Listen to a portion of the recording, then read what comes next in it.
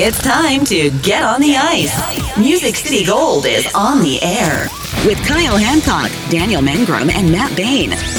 We are Smashville's best fan-driven podcast, featuring news around the league, the Predators, and the occasional hot take or two. Part of the Penalty Box Radio Network, you're listening to Music City Gold.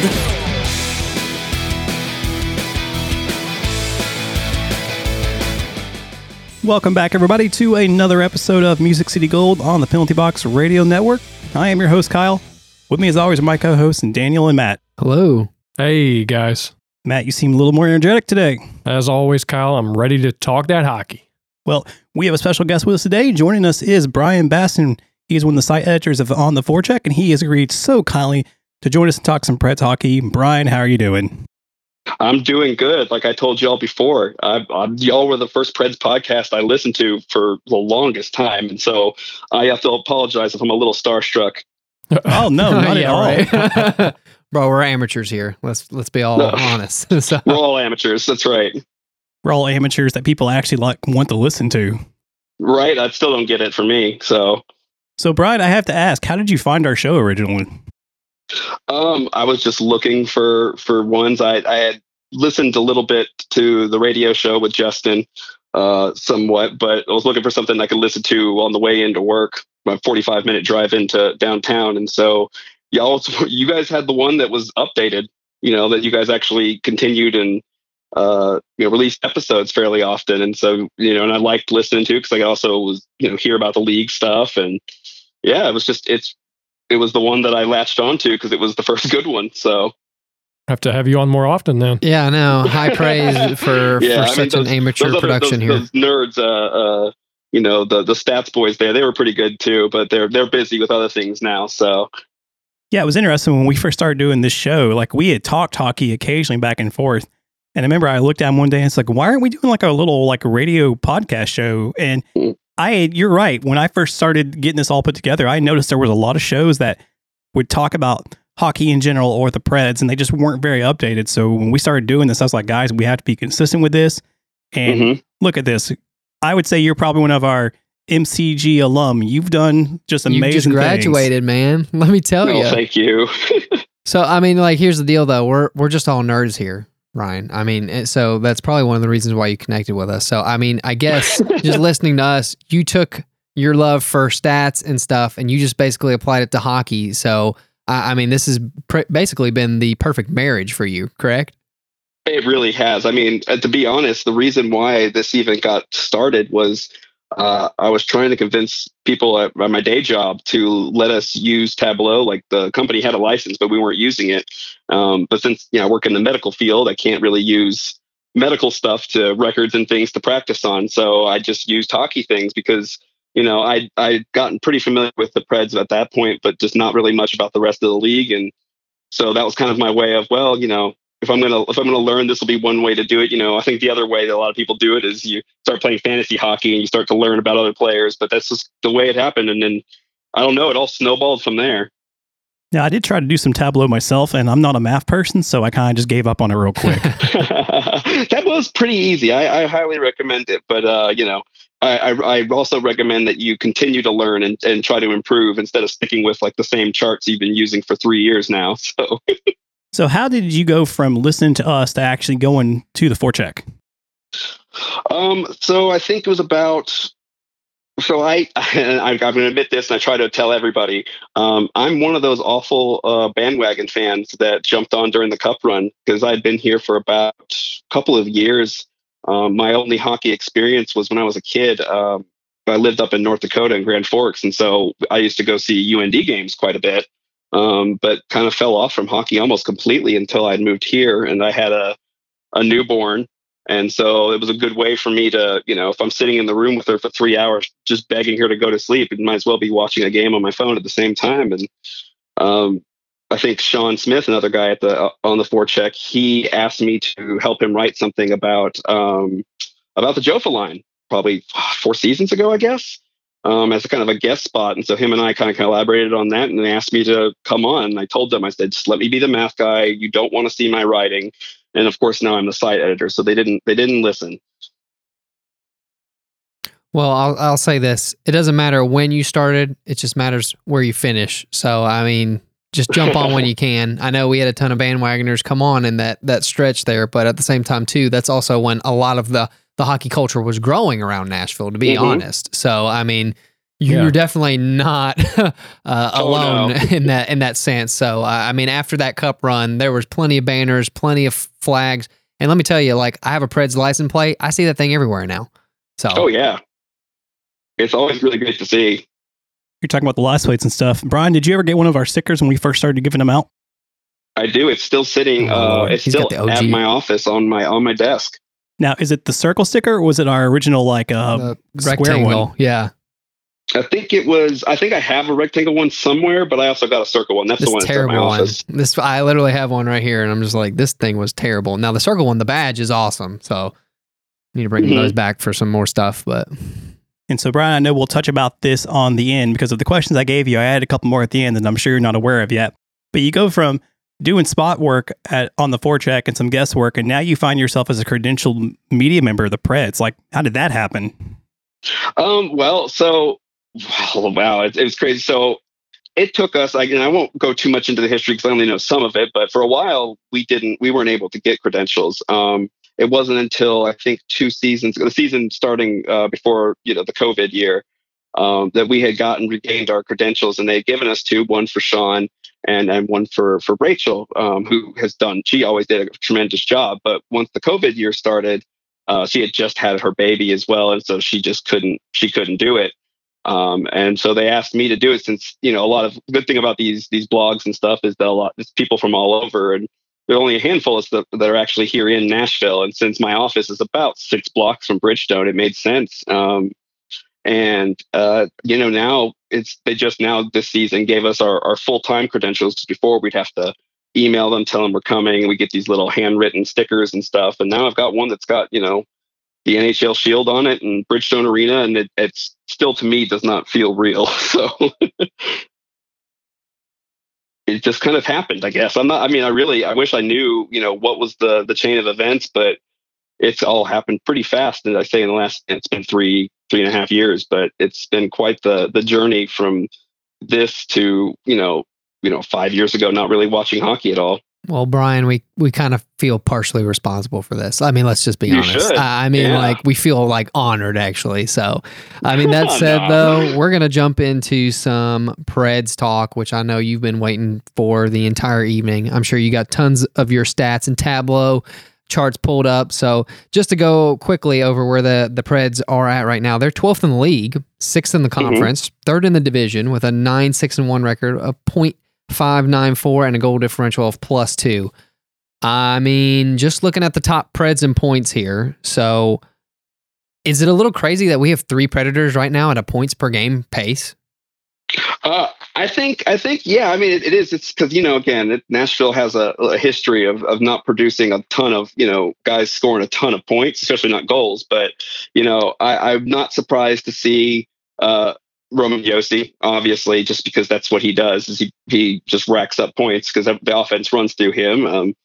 Mikael Granlund, we saw flashes of it last season. I think his career got completely rejuvenated by Coach Hines arriving in town. And then Duchesne, he's been the surprise for everybody. I think even his most passionate defenders, which I was one of them, didn't quite expect this. So it's nice to see, at least. I think maybe a couple games ago, I think maybe a week and a half ago, I think Granlund was 7th in the league in points at one point. So yeah, that 4-assist night really helped him. I mean, he was just involved everywhere. But let's park it on Matt Duchesne for just a second. So, I mean, speaking of just production in the last 15, 16 games, it's been incredible. But obviously what has started, upticking is the goals.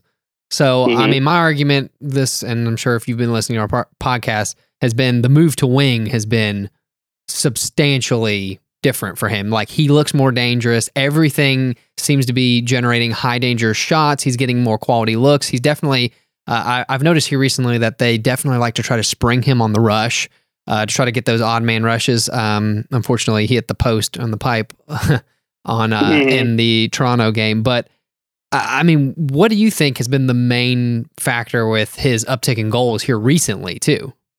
I think you can kind of compare it to what Ryan Johansson is, how he's used and what he's done, because prior to coming to Nashville, I mean he was a goal scoring machine, and when he arrived in Nashville, that all stopped, and I think it was his usage. I mean, I'm not going to spend too much time on Johansson, but one of his things that he's excelled at, even though his goals haven't, is that he's an excellent distributor. I mean, he's one of the best passers I think on the team, and I still think that's true. But Matt Duchene came in and he kind of offered a little bit of all of that. And I think that having him at that center position almost sometimes I think may limit him, because he's having to be the one to kind of facilitate those plays when he's trying to spring a Phil Forsberg or Mikael Granlund or Craig Smith, those players when he had them, and he's driving the offense, but Nashville hasn't really ever had an offense where they're going to have a dominant center that's going to be scoring all the points. So I think, moving him to wing allows him to kind of be more of an offensive weapon. And then Mikael Granlund is no slouch on his own as far as making plays and making passes. And as we see from his 13 assists so far this season, that's kind of what he does. He's a facilitator, and I think that's really helped out for him, because he's not, Duchene is given a little bit more freedom out on the wing. Yeah, just to interject on Granlund. Granlund plays the game well. He's one of those down and gritty players. Like every aspect, he's always back checking. Like he's always seems to be involved, and he's also been key on the penalty kill here recently. So he's becoming, I dare say, the Calle Jarnkrok Swifts. Yeah, sorry, Kyle's looking at me like, no, don't even go there. But yeah, he's right basically. now, I'm very hurt that he is gone, but at the same time, he definitely seems to have taken his place, I feel like, as a facilitator. Now, Matt over here has been critical of Matt and also Ryan Johansson because of their big contracts. So I think Matt even brought up, and you can back me up on this one, it's been nice to see the production from both of them coming off of basically almost getting unprotected. I mean, you basically, Ryan Johansson has a lot to prove this year. But to be fair, Right. they kind of were protected because their contracts were so big to begin with. Mm-hmm. Yep, I would agree.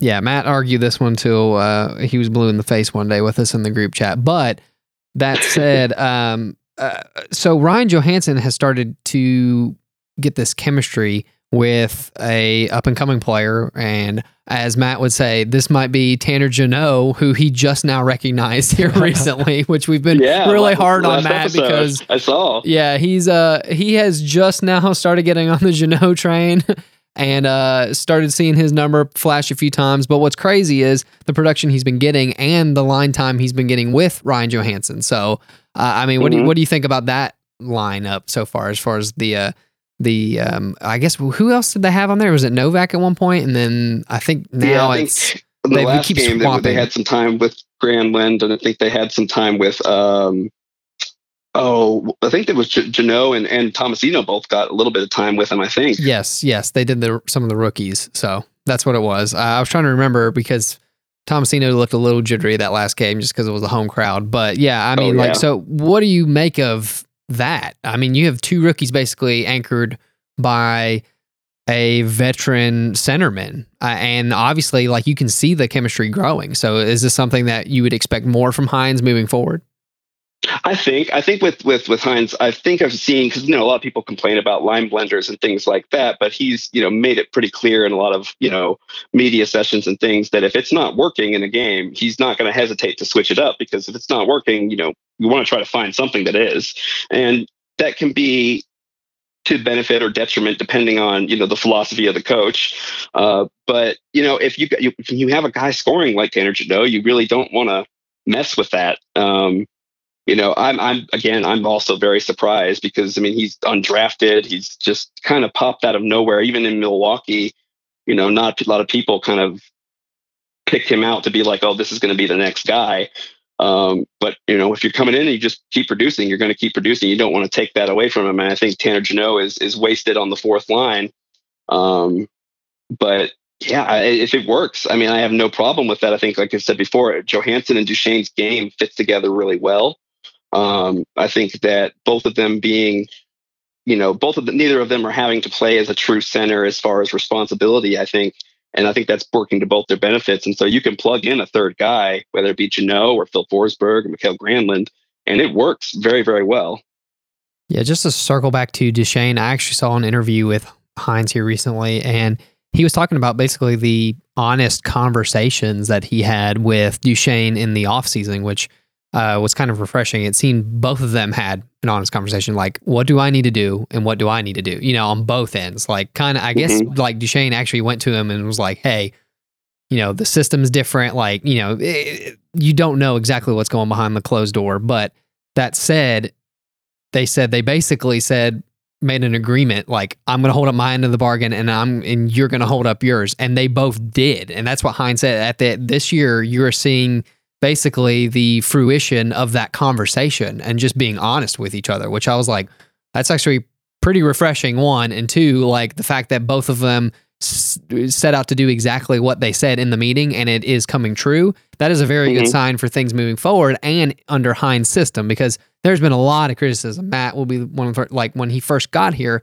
it just seemed like the offensive production was very lackluster. You're trying to develop this new system with a bunch of players that were just ingrained in lobbies. Really was. So are we now starting to see that because of all the new players? So you have this influx of young talent, which we've been wanting, but also at the same time too, they haven't been ingrained in Lavi's system. So I did want to point that out, that I was very pleased, hearing that conversation, because like even the veterans now are starting to click in this new system.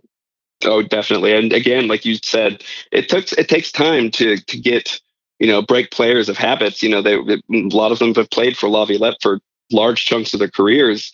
And, the offense runs a little bit different, and you see it, and it didn't happen overnight, which I think people were expecting.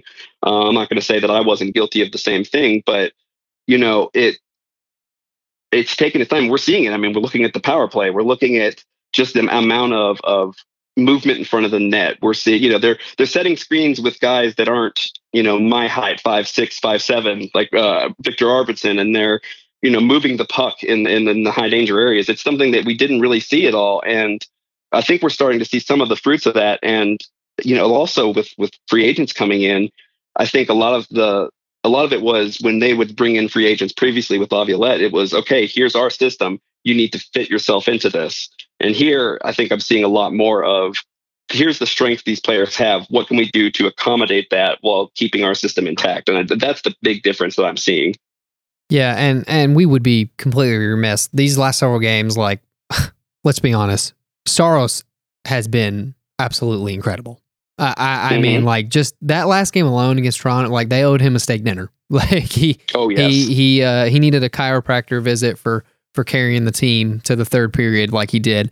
I mean, honestly, he's coming out very strong. 0.928 save percentage, 2.17 goals against, which is fairly low for those 13 games, and considering it didn't start very well those first 5 or 6 games. So he's really turning on his game here too. Oh yeah, he's been, I mean, again, like a lot of people are worried because he, his kind of the stigma with him was that he started season slow. And honestly, it's hard to blame him because, he wasn't the full-time starting goaltender. And so when you have a bad game, I think a lot of goaltenders want to just get back out there and get another one so they can work on what they weren't doing well at. And you see this with Saros. He had a bumpy first couple of games, but he's rounded back in. I mean, I'm trying to think. He's 12th in save percentage. He's, I think, 8th in goals saved above average, which is a stat I don't really care for, but it helps. And 11th in goals scored above expected, which or saved above expected. Sorry, that he's. And that kind of is a reflection of the team. The team he's having to face a lot, and he's having to face a lot of high danger. You look at a heat map from that Toronto game, and it's just lit up like a Christmas tree right in front of him. And the fact that he only gave, give up 2 goals, which I believe that's, I think 8 out of the last 12 or I believe. Yeah, something like 8 out of the last 12 games there, he's given up 2 or less or something like that.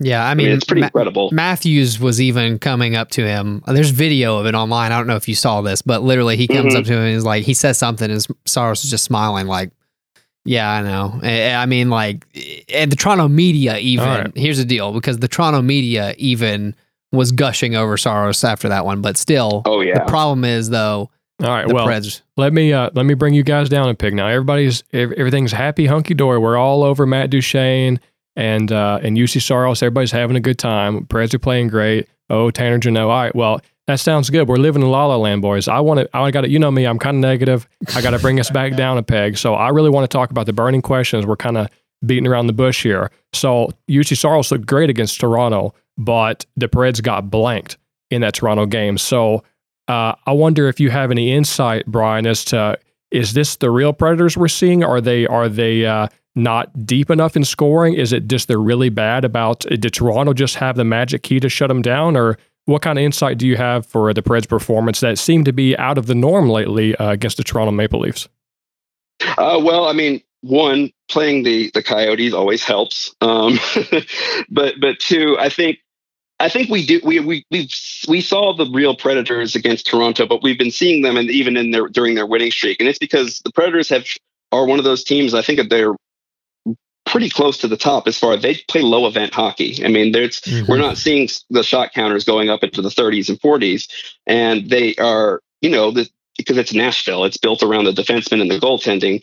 They work on limiting the amount of opportunities that the other team gets, but they're just not necessarily, unless you have a Roman Josi or a Matt Duchene to carry that puck in and try to get something in transition, it's difficult to get set up. It's something that's been a problem for a long time. And they've been doing very well. When you play the Minnesotas or the Dallases of the world, and you can get those teams to play at your level, and they're struggling to create shots. It's hard. It's hard for them to play against a team like the Predators, where they're going to be very opportunistic when they do get their chances. When you have Toronto, for example, though, you've got star power. You've got guys who have, they can score goals. There's got tons of goal scorers. And I think watching that first period and a half or so, Nashville tried very hard to get Toronto to play their style of hockey. And Toronto was just, we're too good for that. We can't do it. And so, that's where I think, it's kind of about what this team is. They've had a little bit of shooting luck, something that they haven't had, very much in recent years. I think Duchene, before last game was sitting at something like 18%, which is, we all know that's not something you can hold on to. But I think that they're getting those bounces and they're playing excellent defense. But when you come against a team like a Carolina or Toronto or Edmonton, with a Connor McDavid and Draisaitl, the Preds killer, you have to do more. You can try to do everything you can to limit those guys, but when they've got that talent, when they've got that, that something, that unquantifiable, statistic of just, they can score goals. It's, you have to be able to fight back against that. And sometimes you have to have an offense that can be fast and can score goals. And that's just not really how Nashville is built. They're doing all right, but depth's a little bit of an issue. Yeah. Intangibles was the word you were looking there for, Brian. Yeah, those intangibles, right? AKA Alexi Emlin, AKA, Cody McLeod back in the day, those intangible players. Nope. Get out of here. Yeah, I don't think I'd say that it's quite intangibles. That's not the same kind, at least. Mm-hmm. Now, Brian, you're talking about depth earlier at the end of that question. Would it be possible to see Rocco Grimaldi come back into the lineup? Because for the last couple of seasons, Rocco was just, killing it. And then he just kind of disappears and he's now back in the AHL. Yeah. I mean, I think I was a little surprised that he didn't get claimed, but I think he just signed that 2-year, $2 million contract, for him to be there. So maybe people thought it wasn't worth the risk, but he's always been a bit of a streaky player. And I'm going to make a comparison that may not entirely be fair, but there's certain aspects of his game that remind me of Kevin Fiala when he was here, because obviously the talent level is just completely, it's not even close, but Kevin Fiala was a guy who could score on fast breaks. He was, he's got tons of skill. He just happened to hit his ceiling here in Nashville. But you would see things where he'd try to rush in, he'd carry that puck in, because there's very few people in the league better than carrying the puck in than Fiala. But as soon as a defenseman would just muscle him up against the boards, there was nothing he could do. He would try to play a lot have that game of like Phil Forsberg, where he has that mix of technical skill and power. And he couldn't do that. And I see that a lot with Rocco Grimaldi is, when he's on those fast breaks, he's scoring, and that's fantastic. But again, a guy my height, my size, he's going to get knocked off the puck. And I think the thing that really kind of pushed it the other way is that, I can tell that there's a emphasis for John Hines. He wants those players that are playing both ends of the ice well. And that was something that Rocco Grimaldi has struggled with since he's been in Nashville. He's just not a defensive guy. And I think that's kind of where, the fact that he wasn't, he was benched for a while and he's come in for games and then had another streak of being benched. I think Milwaukee's, one, they can definitely use him right now, but two, I think that's going to help him because I don't think they want to get rid of him. I think, there are plenty of other players that are kind of not performing at the level we thought they would, but they still managed to start every game. And so I think that's just one of those where he'll come back in, I think, if they need that spark, if there's injuries. But, you've got your top six and there that's doing a lot of your scoring. And I don't, he doesn't slot into any of those spots. So do you put him on the Herd line or, do you put him with Nick Cousins and guys like that, where those checking lines? He doesn't kind of fit in there either. And so I think it just didn't really have a good spot for him when you have guys like Jeannot playing as well as they are. Were you surprised that he cleared waivers? I mean, like no other team wanted to pick up him and his offensive upside, especially at his cap hit. Mm-hmm. I mean, it's not bad. I mean, I think the cap hit would be prorated, and he is a guy you can just insert in, especially at teams that have injuries. I was kind of surprised he didn't get picked up, but I think it worked out for Nashville's advantage. I really did think he's just one of those guys that you see, even as a casual fan, you see a guy like that go on the waivers and you're like, oh, let's get him. Let's go get him, knowing that he's probably good for 7 or 8 goals for the rest of this year. But I'm very surprised that he didn't get picked up. Yeah, well, and speaking about losing players, there's one player's contract that is looming large in the Predators organization, and you're already kind of know where I'm going with this, and that has to be Philip Forsberg. So the rumor has it out there that his contract should be similar to Landeskog's 8-year, $7 million deal. Currently on a 6x6. He is injury prone. He's currently sitting on the bench right now. Very much so. I mean, like, this is one thing that he has missed at least, I believe the stat was like 15 games in the last 4, like in each season for the last 4 years. That's significant. I mean, I think I even brought up too, like, a healthy Forsberg has probably broken the franchise goal record by now, and Arvidsson probably does not set it, honestly, a few years ago. But that said, is it worth the risk to do another long-term, maybe 6-year, 8, maybe up to an 8-year contract? Because I guarantee you that's what it is. Yeah, Matt's already given us the thumbs down over here. We know how Matt likes those long-term contracts. I don't know. It's just like you obviously see the offensive upside, but where do you think the team is at currently with Forsberg? I mean, I think that he's a guy that I think David Poile would probably be one of he wants to get him back and keep him in Nashville, for this contract. I don't see them entertaining any offers for a 7 or 8 year deal for anywhere, above 5, which he's not going to get 5. And that's what's fair, really. But, I don't think that they're going to. I think there's too many. They've got to pay Kyle Turris for the next, I don't know, 10 years, it feels like. And so I think they've learned a little bit of their lesson with that. And then you combine with Johansson and Duchesne's contracts. They've been you gotta give them credit. I hated it at the time, but dumping PK Subban's contract was a smart move when it was. And I think that they're shying away from that. I really do. I don't think that it's going to be a contract negotiation where they're going to tell his agent that this is what we're going to give you, and otherwise we're walking away. Because I don't think they want to, because he's in a lot of ways kind of still the heart and soul of this team. Just for who Nashville Predators are, who you think of. Now that there's no Pecorine, you have Roman Josi. But if you're thinking of a forward, I mean, I still consider like Forsberg to be the guy at forward. And so I don't know that. If the sticking point is term, I think that that's going to really tilt the scales toward them not re-signing him. Which honestly will break my heart if they don't sign him. Yeah, it would break a lot of people's hearts, Kyle. Go ahead, Ryan. It'll break mine. It'll break my heart for sure. Like I hate talking like this because I don't want it to happen. I'm like, give him whatever he wants. Just let him stay. But it's one of those that I think that they know. And we all have joked about the whole, what was the term that Poyle used? It wasn't a rebuilding year. It was a competitive rebuild, I think. Competitive retool, something to that effect. But I mean, that's kind of what we're seeing. And I don't think that they are ready to, lock up another veteran player to a long-term deal like that, especially with injury history. I mean, his last full season was the Stanley Cup run.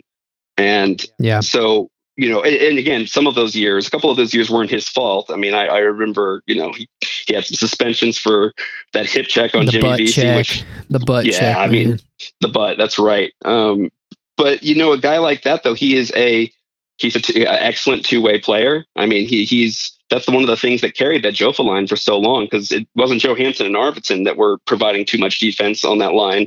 It was Forsberg getting back and doing what he can. And, he does things that nobody else on the team can do as well. So, he fits. I'm glad I'm not Heim's Poyle, that's for sure. He fits Heim's scheme, like you said. He wants two-way players. Like, that's why Rocco's gone. Well, Forsberg is that two-way player. So now I have a question for everybody. Just putting everybody on the spot here.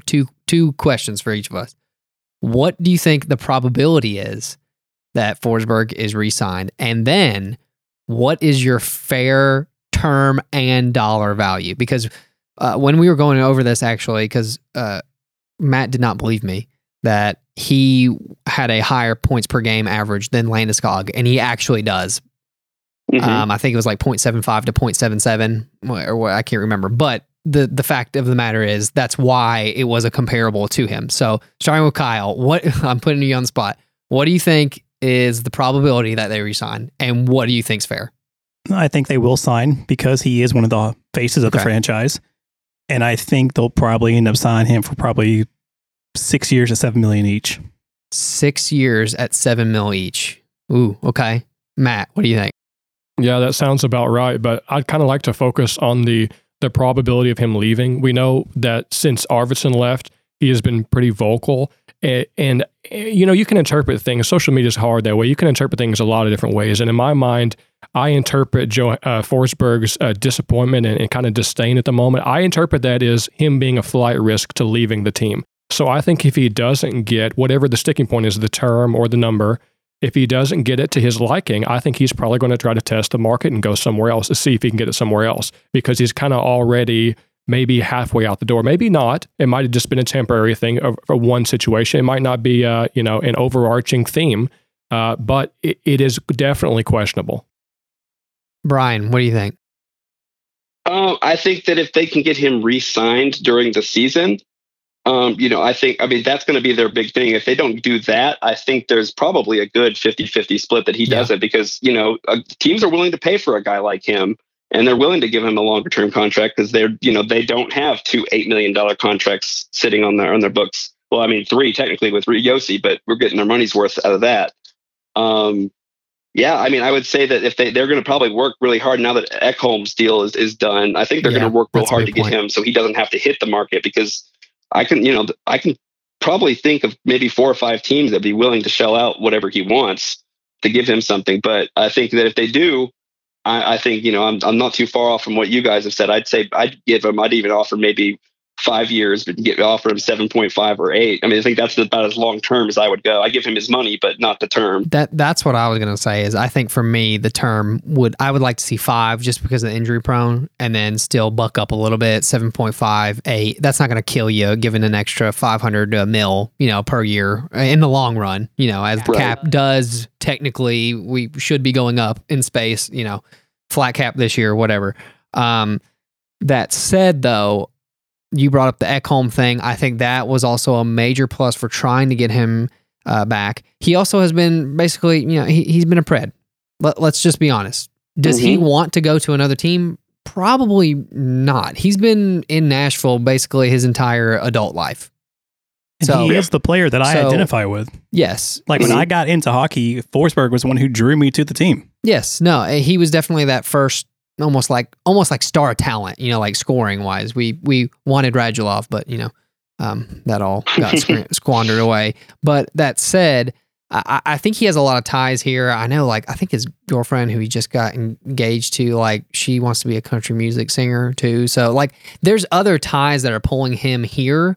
But at the end of the day, if they don't sign him in this middle of the season, like you said, it scares me to death because there are going to be teams with cap space that are just going to be like, oh yeah, we'll give you 8.5 or 9 or whatever it is and just give you the term. But man, it is going to be really sketchy. And with this injury now, that only complicates things in my mind because now you're not getting the production. So like, there's like these bargaining tools that the GM DP will have to go to his agent over. And it's like, I mean, at some point he does have to bring up his injury proneness, wouldn't you think, Matt? I mean, yeah. And another aspect, we're not privy to because we're not privy to the conversations that happen behind closed doors, but players don't like to go be in the last year of their deal without a new contract on the way. Definitely not in the offseason. So I think it might be quite telling as far as the relationship where he's at with the front office, how long this goes before he gets the deal done. Because I think as the season progresses, if he doesn't get one, before, maybe the All-Star break or so, I think that might be kind of showing that the relationship's on the ropes and we don't know if we're going to get it done. And then the player gets frustrated and isn't comfortable with that. So he wants to test out somewhere else. I mean, I don't know. We don't know yet. Would you say the injury, though, helps our case to keep him or hurts? I think it helps in a way. I agree. It helps other teams not want to buy him because his stock is weak right now because of that. So that's what I was thinking, like it and kind of like to your point, if you're a player wanting to know that you're going to get that contract, that next big contract, if they came to him and said, yeah, here, despite even, we're going to give you the contract despite knowing the last 4 seasons you've missed 15 plus games. Yeah, like this is where we're at. But it could go the other way because if I'm GMDP, this is still kind of a show me year for the Preds. We don't know where we're at as an organization, if we're buying or selling. So you could say, well, now is a good time to get him off my plate and I can sell him at a bit of a bargain if I'm really trying to offload him. Now, I don't necessarily see GMDP wanting to sell him for like a 20% discount. I'm just saying it makes it more available for teams that might not be able to afford Forsberg on a full cap hit where he usually would command. I mean, that was my point, I think, last episode. I mean, like, I guess the main factor is going to be where are we at in the middle of the season? Like, are we still on the verge of making the playoffs? Like, are we trying to go ahead and dump his contract to get those assets because like my whole thing is if you know he's walking away, you want to trade him to get those assets, especially the next draft year. It's a hot draft year coming up. You want to get those first round picks. So, man, there's just so many factors into this one it's just going to be super, super juicy to watch basically by the middle of the year. And then with the Preds rebounding like they have in this road trip, I mean, now we're right in the thick of things. So it's kind of like you're right in the middle. Well, yeah. So let's go ahead and transition now. Let's talk about Eeli Tolvanen and kind of segues in this conversation very nicely because, he's been my boy lately. I was really hyping him. And I just saw that this guy from The Athletic put him in a article called The All-Month Disappointment Team, Eeli Tolvanen. So Tolvanen, he's a 22-year-old, and last year he was on pace for 20 goals and 40 points. And this year he's got only 1 goal and is riding the pine bench on the 4th line. So as far as figuring out where the Preds are, this is another key asset. You got to figure out where your pieces are. So what's been going on with Eeli Tolvanen lately? Oh, I think that so there's a couple of things. He's an odd case. I mean, I know that part of it is, again, like I said before about, where do you fit a guy in the top 6 like Rocco Grimaldi? It's been harder to find him. I think he still is one of the most dangerous players on the power play, even if he's not scoring those goals, that they have to respect him. You see the entire defense shift to go his direction. That's why part of the reason why he's not getting that many goals on the power play, because they will shift 2 or 3 guys right in front of him as soon as he touches the puck. He's still finding that, his rhythm, I think, offensively.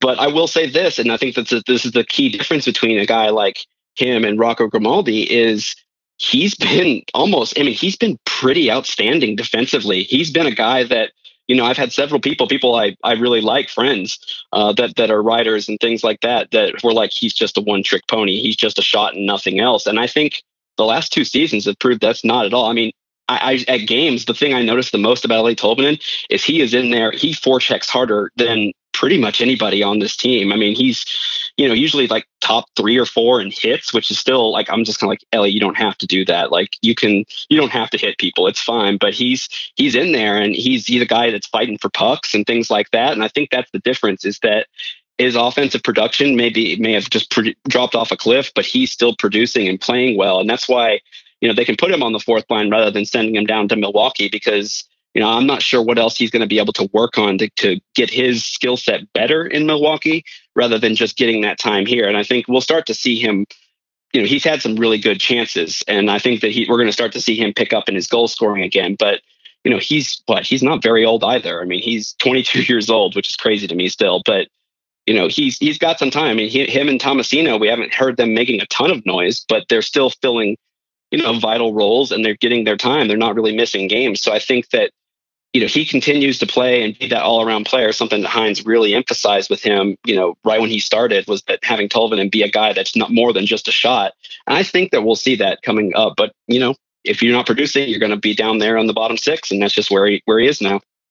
Yeah, two things actually. The other night after I think it was the Coyote game, Coach Hines was actually asked about this, about basically Tolvanen's production, and he even backs up what you were saying. Basically, he was saying like, yeah, he's getting the shots and the looks and stuff. It's not going in, but he wants them to keep shooting and everything. But he has been playing the game well. Like his whole thing is like he is a complete player, and that goes back to like having the two-way player where he still is playing really good on defense, and he's still physical, and he's still trying to get in there and win those puck battles. So he's doing all the right things in coach's eyes, and he just thinks at some point that those chances are going to start falling for him in the season. And he even apparently talked to Tolvanen even after the game about it. Like he is basically just reinforcing his mentality with him. Like, keep taking your shots, keep taking your chances. But to your point too, Brian, in that game, he had a primary assist on Yossi's power play goal. And like you said, as soon as he got the puck, basically the entire defense just shifted because they were like, oh, here comes a shot. And he makes a quick pass over, and then Josi just rockets one in the back of the net. And Josi was obviously on fire that game. But I also think having him on the power play this year and knowing that he's a dangerous threat has allowed Josi to score a lot of those power play goals, because you've seen an uptick in Josi's power play goals as well. So I think that is a huge key part of the power play getting a boost this year, regardless of his production coming up, Matt. Like, I know you want to see the tea time goal and lighten it up. He's got his Golvanen shirt over here ready to whip out. But that said, I think he's doing the right things. I mean, wouldn't you agree, Matt, that you've seen him be pretty physical? I mean, yeah, his plays looked good. Like, it's kind of odd to not see him on the score sheet, but he's been making it count. As far as the eye test is concerned, it's not all about points and assists and goals. Sometimes it's about being a junkyard dog, making the plays happen in areas that not everybody's as keen to observe. And I think if you're keen to look at him, I think you'll observe that in his play. Another thing about him, I mean, again, to back this up, and I try not to rattle off numbers because it's especially, in an audio medium, it's not great. But, if you look at something like a defensive measure, something like expected goals against, because again, we can't really blame players for, the goals that go in when they're on the ice all the time, because it's not always going to be their fault. But I mean, the top four for that stat is Forsberg, Duchesne, Matt Benning, which still gets me, and then Eeli Tolvanen. And, if you want something that's a little more traditional, he leads the team in what the on-ice save percentage is when he's on the ice. I mean, it's the on-ice save percentage for him is 96.4%. So he's doing something right. Whether that's him helping, by possessing the puck and taking shots or playing defensively, he's doing all of those little things. And with a guy like him with that skill, I mean, again, you look at his shot, you can't really say that a guy with a shot like that is not going to find his rhythm again. I can't see that happening. So I think that, it's just the offense has got, I'd much rather be in this position where he is struggling a little bit offensively, but he's playing a complete game rather than him being a one-trick pony.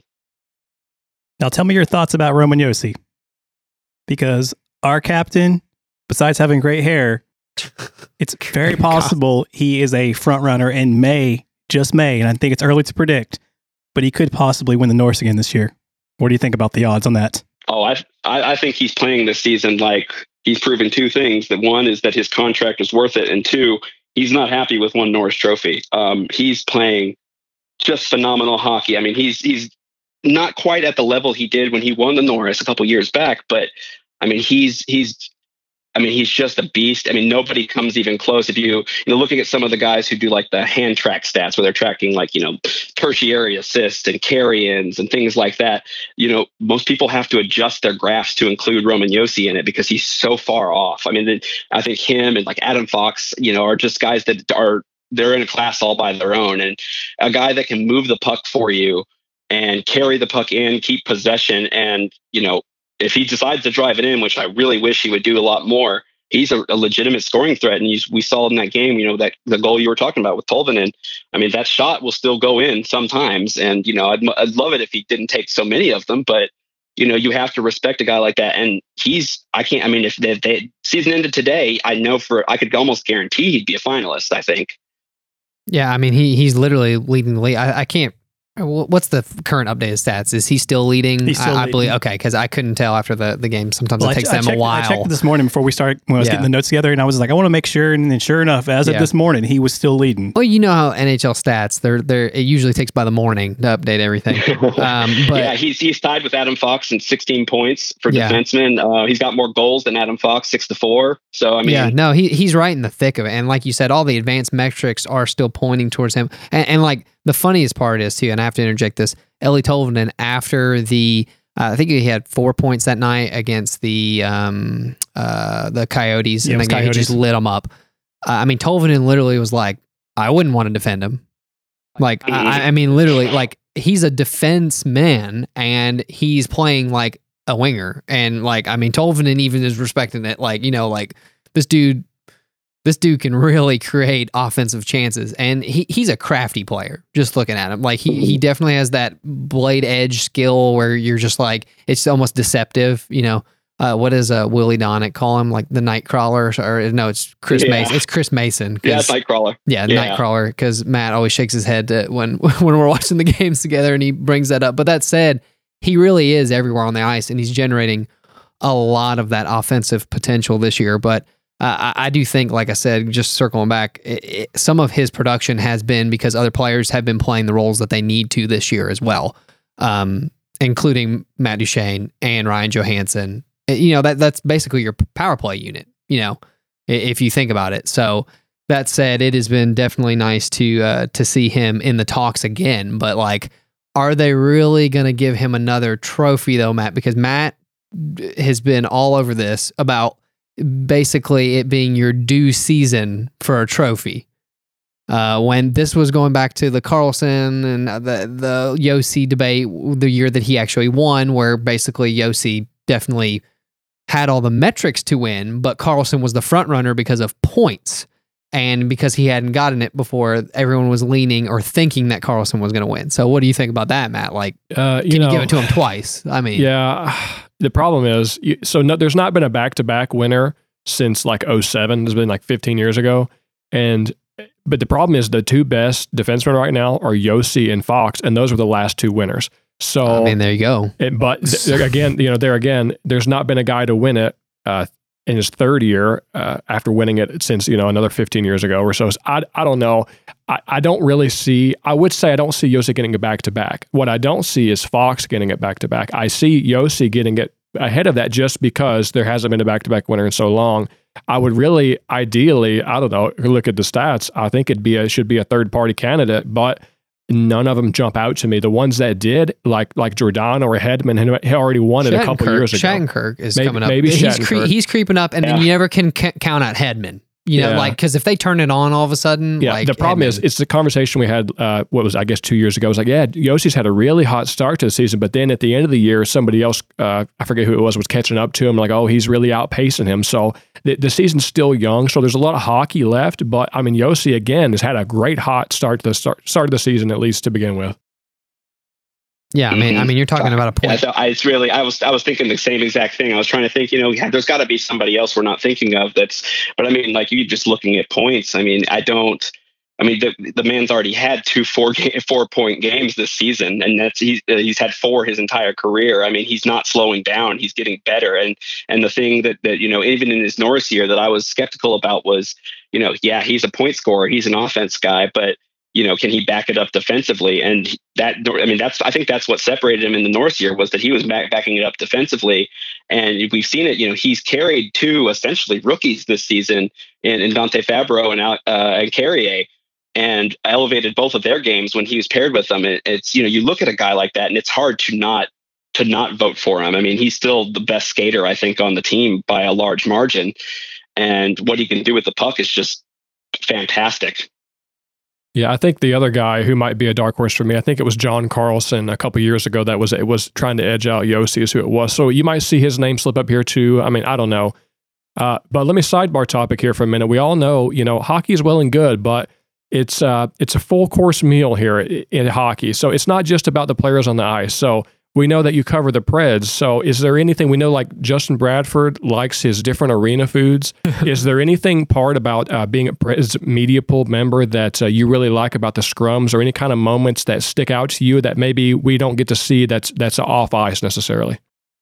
We're not back in the locker rooms yet doing that stuff. And to be honest, I'm frankly terrified of that, but it's going to be great. But I think one of my favorite things is, because I split time for home games, to go every other week or so thereabouts. But I think the other day, I think it was after, I can't remember which game it was. They all run together in my head now, but I was sitting there and asking Phil Forsberg a question, sitting right there in the front row, and just calling him Phil, because they'd make fun of me last season for calling them all like coach and stuff like that. Like, no, you just talk to them like they're people.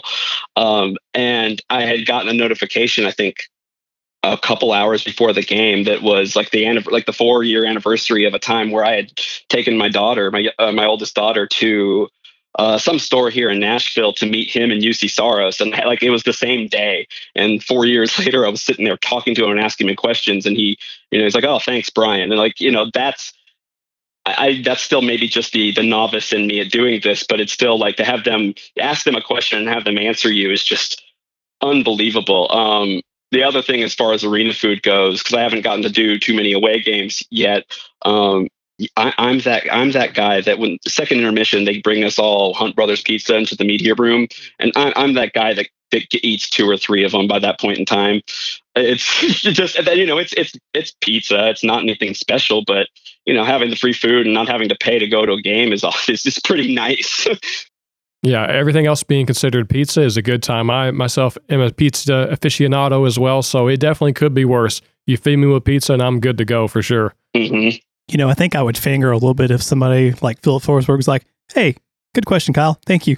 I get home and be like, "Oh gosh, it's hard to not think in those moments. It really isn't. It's so difficult." You're like blushing in the audience. Yeah. They're like, "Are you talking is to me? it really warm in here?" But no, Ryan's just taking his first question. Speaking of that, let me tell you, the biggest one of those moments I ever had was I sat and got to talk when last season was all Zoom calls, and they didn't even turn our cameras on for them, which was a great idea because half the time I was in no condition to be seen.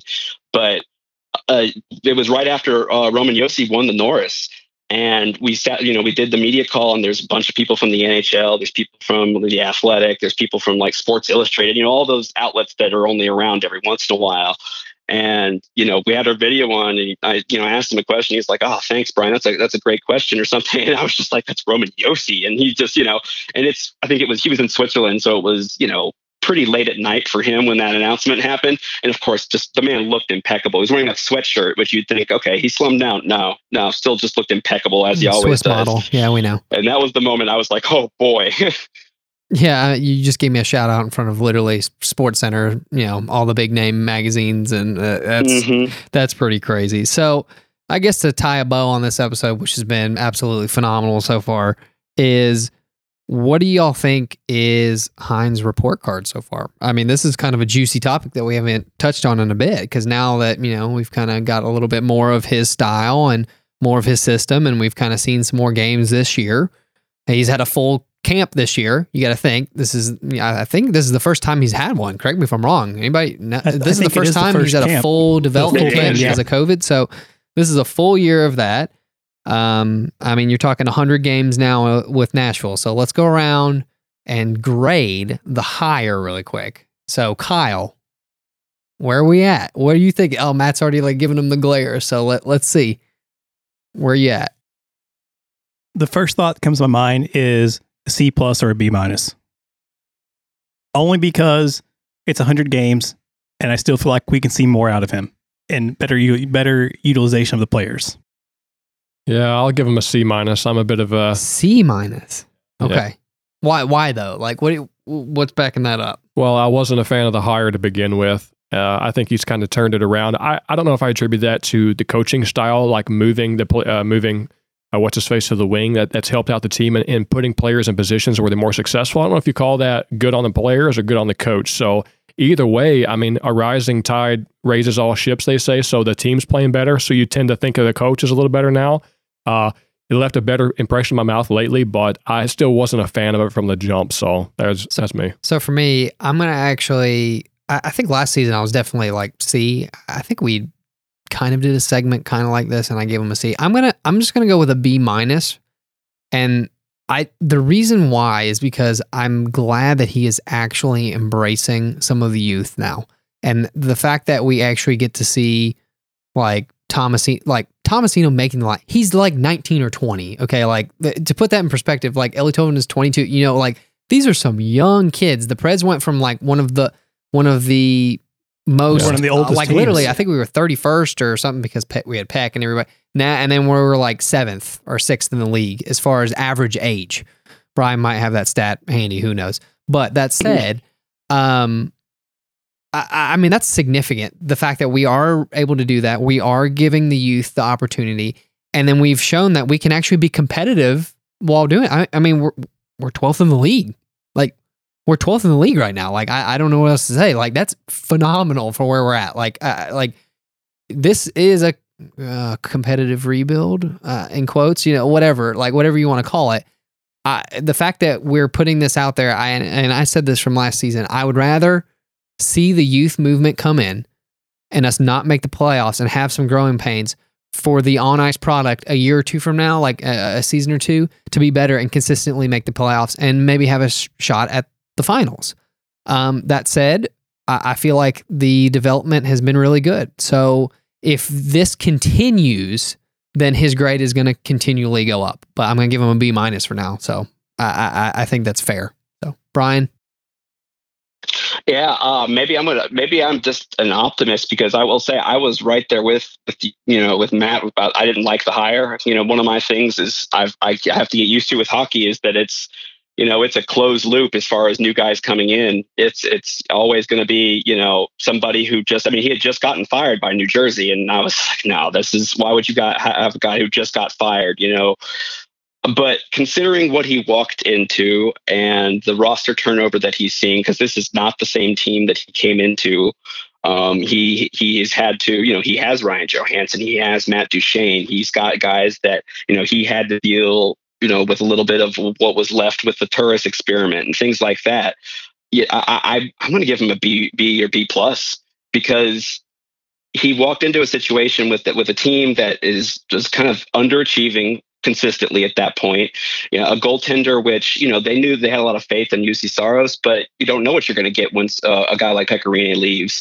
And to take a team that with Pecorino, now I think they are now, according to Elite Prospects, the 7th youngest team. The average age is 26. There we go. He's working with a lot. And, I think the biggest thing really that impresses me with him is that he's gotten these players to get the Laviolette out of him. Again, you have all credit to Laviolette for building this team and making it what it is now. But we're starting to see some of those bad habits, go away. And he stayed with it. And he's, he doesn't have the personnel probably control as much as in other places that he might. But, he's giving guys a chance. He's, you don't see him putting guys in the doghouse like Laviolette did with Turris and things like that, or Ryan Hartman, which I'm still angry about. I like what he's done. The players love him, but I think we were told that when he was hired that he's a player's coach. But I think that what he's able to do, and the fact that this team is 12th in the league right now, even if it doesn't finish that way, that they're even somewhere remotely competitive is a surprise to me, because I'd kind of written this season off as kind of get the young guys time and, finish 6th in the Central and look towards next year. And I think they're a little bit better than that. It's okay. Maybe one day you'll get Colin Blackwell back. Oh gosh, yes, yeah. Yeah, that's rough. Him or Yarncroke or Hartman, whatever. Yeah. They'll all go to the Wild eventually. Yeah, I know. It's a credit for, GMDP. He built basically the first and third, place division teams. So it just is what it is. Right. So one comment though from Matt, and I will just point this out there because I just happen to remember it off the top of my head, is your boy, Taylor Hall, had glowing reviews though of Hines. Yeah, I do you remember that? Yeah, I do. So I remember that conversation where Taylor Hall basically said that he was the best coach he had ever played under. And that was surprising because you're like, it's the Devils. Like, I mean, did you see their record? I mean, it was pretty terrible. He doesn't really have a good track record. But the funny part is you have a star player, and he did say he was one of the best players he's played under, or coaches he's played under. So that said, I'm just going to take that for what it is and hope that the grade keeps going up. Like I said, and I think I was very bullish too on the hire because I think there wasn't really a lot of candidates out there at that time too. And as Brian said, it's a very close-knit circle. I mean, you only have a few other options. And at the time there was like none because it was mid-season. So that said, I was pretty down on the hire to begin with. So his grade has continually improved, which is a great sign. But, I'm just going to take it for Taylor Hall. He knows better than me, right, Kyle? Yes, he does. Well, Brian, we want to thank you so much for joining us. We definitely enjoyed it. Anytime you want to come back, just let us know, man. Oh, gosh, thank you. That means a lot to me. It's again, I thought maybe I'd get better at, but by the time we were done, but I'm still just in awe that I'm doing this with you guys. And before we let you go, where can people find you on Twitter and the Forecheck at?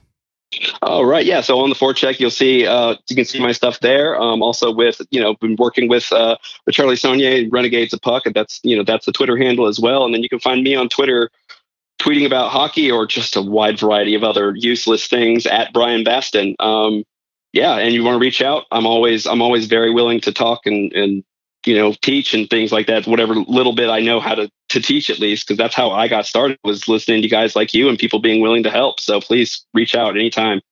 Brian, there's no need to gush. We're not Roman Josi sitting in sweats in Switzerland answering your question there. So it's perfectly fine. You're definitely one of us now, man. Well, I'll say this. You guys are much higher up on the limit than when, I'm sitting down and talking to, well, I'm not going to say names. I'm trying to be nicer, but just certain players that we get a chance to talk to every once in a while. So you guys are up there. Maybe not Josi, sure, but who is? Yeah, I mean, come on, look at him. You're up there. All right, Brian. Well, thank you so much, and we'll talk to you later. All right, thanks a lot. And real quick, we'd be remiss if we didn't touch on some league news. Vancouver's having some struggles. We don't know if GM Bennett's going to be around. Canucks have just been terrible, Matt. Like I said earlier in the episode, Elias Pettersson has kind of fell off the map.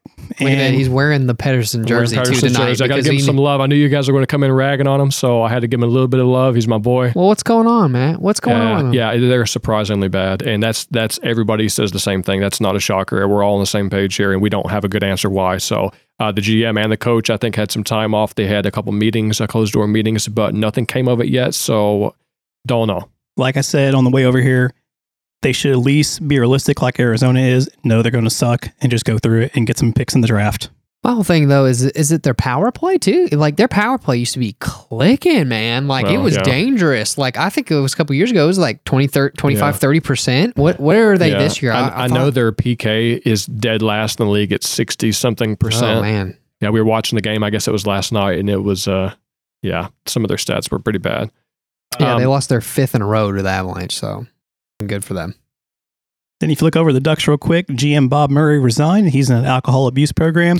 It seems to be with the things that have been going on in the league, the team took the proactive step and just said, you know what?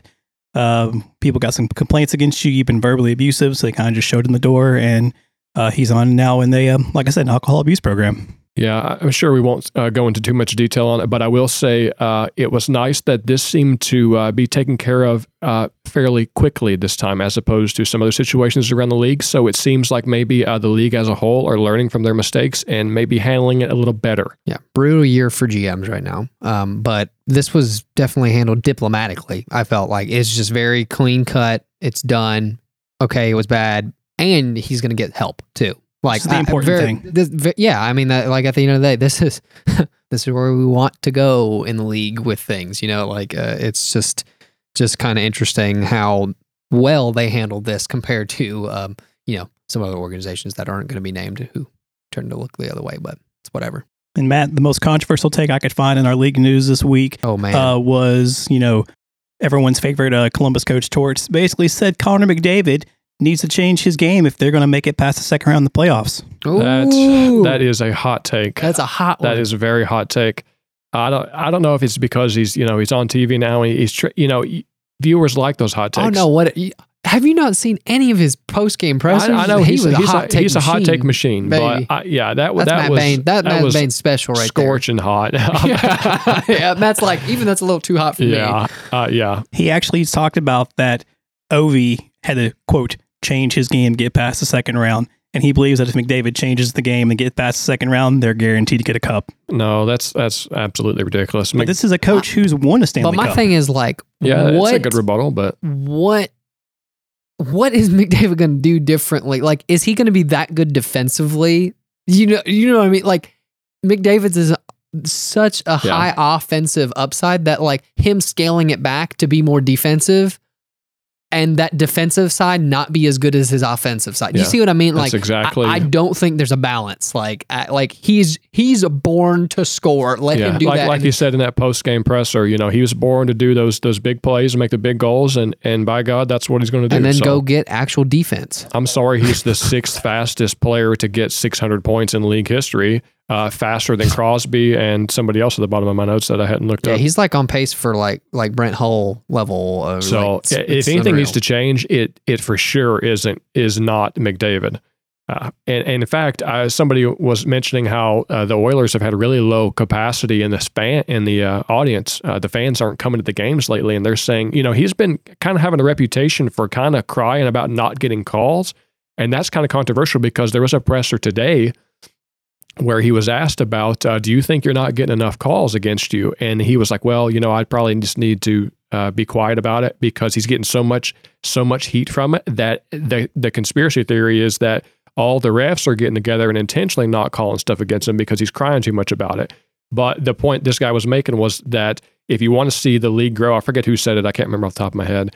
He said, if you want to see the league grow, you need your superstars to be able to perform. And if they're getting slashed and hammered and getting penalized or getting hurt all game and not getting calls against them, he doesn't have an opportunity to go on the power play and succeed. So if you want to get fans in the arena, you want your superstars to be able to perform. You don't want them to be getting hurt and getting cross-checked with no calls and stuff. So, well, speaking of McDavid and Ovi, what about that Twitter poll that you put up? That's right. That's right, Kyle. Get wrecked. I put it on Twitter. I got wrecked. Hey, let me pull up the stat. I got it written down here. That's right. We last episode debated who was better, Connor McDavid or Alexander Ovechkin. And let me tell you, the fans spoke. Connor McDavid garnered 63% of the vote to Ovechkin's 37%. How did you word the question though? I can't remember. Was it who's the better player? Who's the better player? Okay, well, I left it pretty blank. I agree with that argument. Well, good. I agree he's the better player. Well, good. Because remember, I actually said he's the better player looking at it, but I mean, goal scored, no. But Matt, how do you feel about Merzlikins' pads? Mm-hmm. Now that's a hot take too. A lot of people like them. I wanted to save it. I didn't want to talk about it. In text messages. I wanted to get you guys' take on air because I think they're ugly as sin. I think they're ugly too. I don't really like them. Yeah, everybody else seems to love them. I've seen a lot of goalies like. It doesn't go as good as like Saros's gold pads for some reason. Yeah. I really like his gold pads. It's an off color. Like it's bright. I like bright colors, but it kind of gives me the Papa Smurf vibe, and I'm just not feeling it. I don't know. I took a look at it, and my first thought was, why is he wearing Titans colors? Like that baby blue. It just seemed. Do you have a picture of it? Let's pull it up. I want to see it again. These Smurf pads. I don't know. Like it's one of those. Like I've been enjoying some of the pads here. Ooh yeah. Yeah. See, the don't thing like is, that. the thing I don't like about it is this is so navy, and then that's so neon. Yeah. That at least Saros, like it's the same gold as the Preds jersey. Like you know what I mean? If you're gonna wear that, it's got to be toned down with some other contrasting I would color. love that in that navy. Like if he did all navy pads with that would look great. I mean, I don't know. That high highlighter neon color has been kind of in. Dallas has been doing a couple years now. This is kind of going. It's like a trend right now. The game last night, was it Kings? Because you didn't understand why they were wearing opposite jersey, and then I said, "Hold on, it's their third jersey, and they're wearing their silver metallic buckets." Like Vegas was wearing the gold buckets. Yeah. Do you like the metallic buckets? I do, but when I see that, all I think of is the Vegas Silver Knights. See, that's what I think. I think it's like an AHL or NHL or like a EHL. You know, I feel like it's like a lower division team with the metallic, because you see those flashy colors in those leagues, which I'm not like opposed to some of those flashy colors. I love some of those jerseys and logos, but it's weird seeing the metallic bug. I will say that. And I don't know if I like the silver or gold. I'm like, how about this? How about some matte?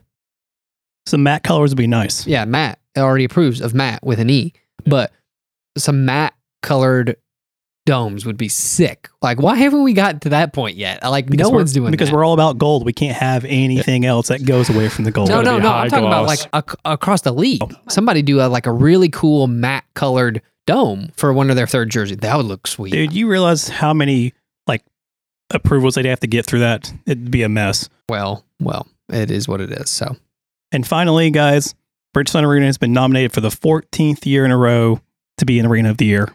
pretty crazy. Yeah. I didn't realize that it had been nominated so many times. I know we've talked about it recently, but I don't know if they've ever won. But yeah, okay, I thought they did. So, but that's impressive. Everybody seems to love our environment, our arena. We got a huge, crowd. The atmosphere in the crowd's great. I mean, anybody, Nashville's a hot spot for multiple different types of events. It's just a great place to be, honestly. Yeah, they won the award outright in 2014 and 2017. You know why they won 2017. Yeah, Cup Run. But you also have, I mean, you got a lot of factors in that. You got all the concerts in Nashville too, and they've continually upgraded the arena. You know what I mean? That's one thing I appreciate about Bridgestone is like they have updated everything almost year after year. There's some sort of upgrade going on to keep it fresh and nice. Like a couple years ago, it was the seats, and then they did the concessions at one point. And then they did, bathroom. They did the netting on the stage one year. Yeah, so they upgraded the sound system one year. Like it's just certain things like that it's just appreciated, because sometimes these old barns, they just kind of get neglected. It just is what it is with some of the older Scotiabank Arena, Saddle Dome. Yeah. So it's nice to see. But they're nominated this year with the BOK Center. It's Bridgestone, the Dickies Arena, Madison Square Garden, and the Staples Center is also on this list. So the fact that Bridgestone is competing with like MSG and also Staples Center. Top company, right? Yeah, I mean, that's pretty crazy. So I'll also, FYI, sidebar, Staples Center is now not going to be Staples Center anymore. I don't know if you saw that. Crypto.com bought the naming rights for Staples Center. So now all the teams there are going to have a different logo. It's crazy. $700 million, by the way, to buy the naming right for that. Did they pay in Bitcoin? Probably. It was a secure transaction, let me tell you. But that said, it's just going to be weird. Like, it's not the Staples Arena. Like, I can't remember when it hasn't been the Staples Arena in my mind. So, like, it's the like, Kings games, I guess the Lakers. Yeah. It's going to be really strange seeing. That's going to be so weird seeing here we're live from the Crypto Center. Well, it's crypto.com, too. Is that going to be the name of the arena? Yes. It's crypto.com. That's a terrible name. Well, I mean, it's the name of the company. So they just literally put, I would prefer Crypto Arena, but they did crypto.com arena. So even call it Bitcoin Arena. I don't care. Well, this is the name of the company. It's a Singapore company, by the way. Anyway, I don't know how I remember that or knew that from some random article that I read, but yes. So one random nugget of hockey news for you, but kudos to Bridgestone Arena for killing it again. I mean, 14 years straight. That's pretty impressive. Well, guys, that's going to be a show for the day. Once again, I want to say thank you to Brian for joining us for the episode. If you want to follow us on Twitter, you can find us at Music City Gold. You can find our episodes also on iTunes at Music City Gold or on PenaltyBoxRadio.com. Until next time, guys, we will see you on the ice. You've been listening to Music City Gold on the Penalty Box Radio Network. We'd love to interact with you on Twitter. The show can be found at Music City Gold. You can find Kyle at Kyle Hancock, Daniel at Steve Dan Drum, and Matt at Matt Bain 31. Past episodes of the show can be found by subscribing to Music City Gold or Penalty Box Radio on iTunes or at PenaltyBoxRadio.com. Thanks for listening, and we'll see you on the ice.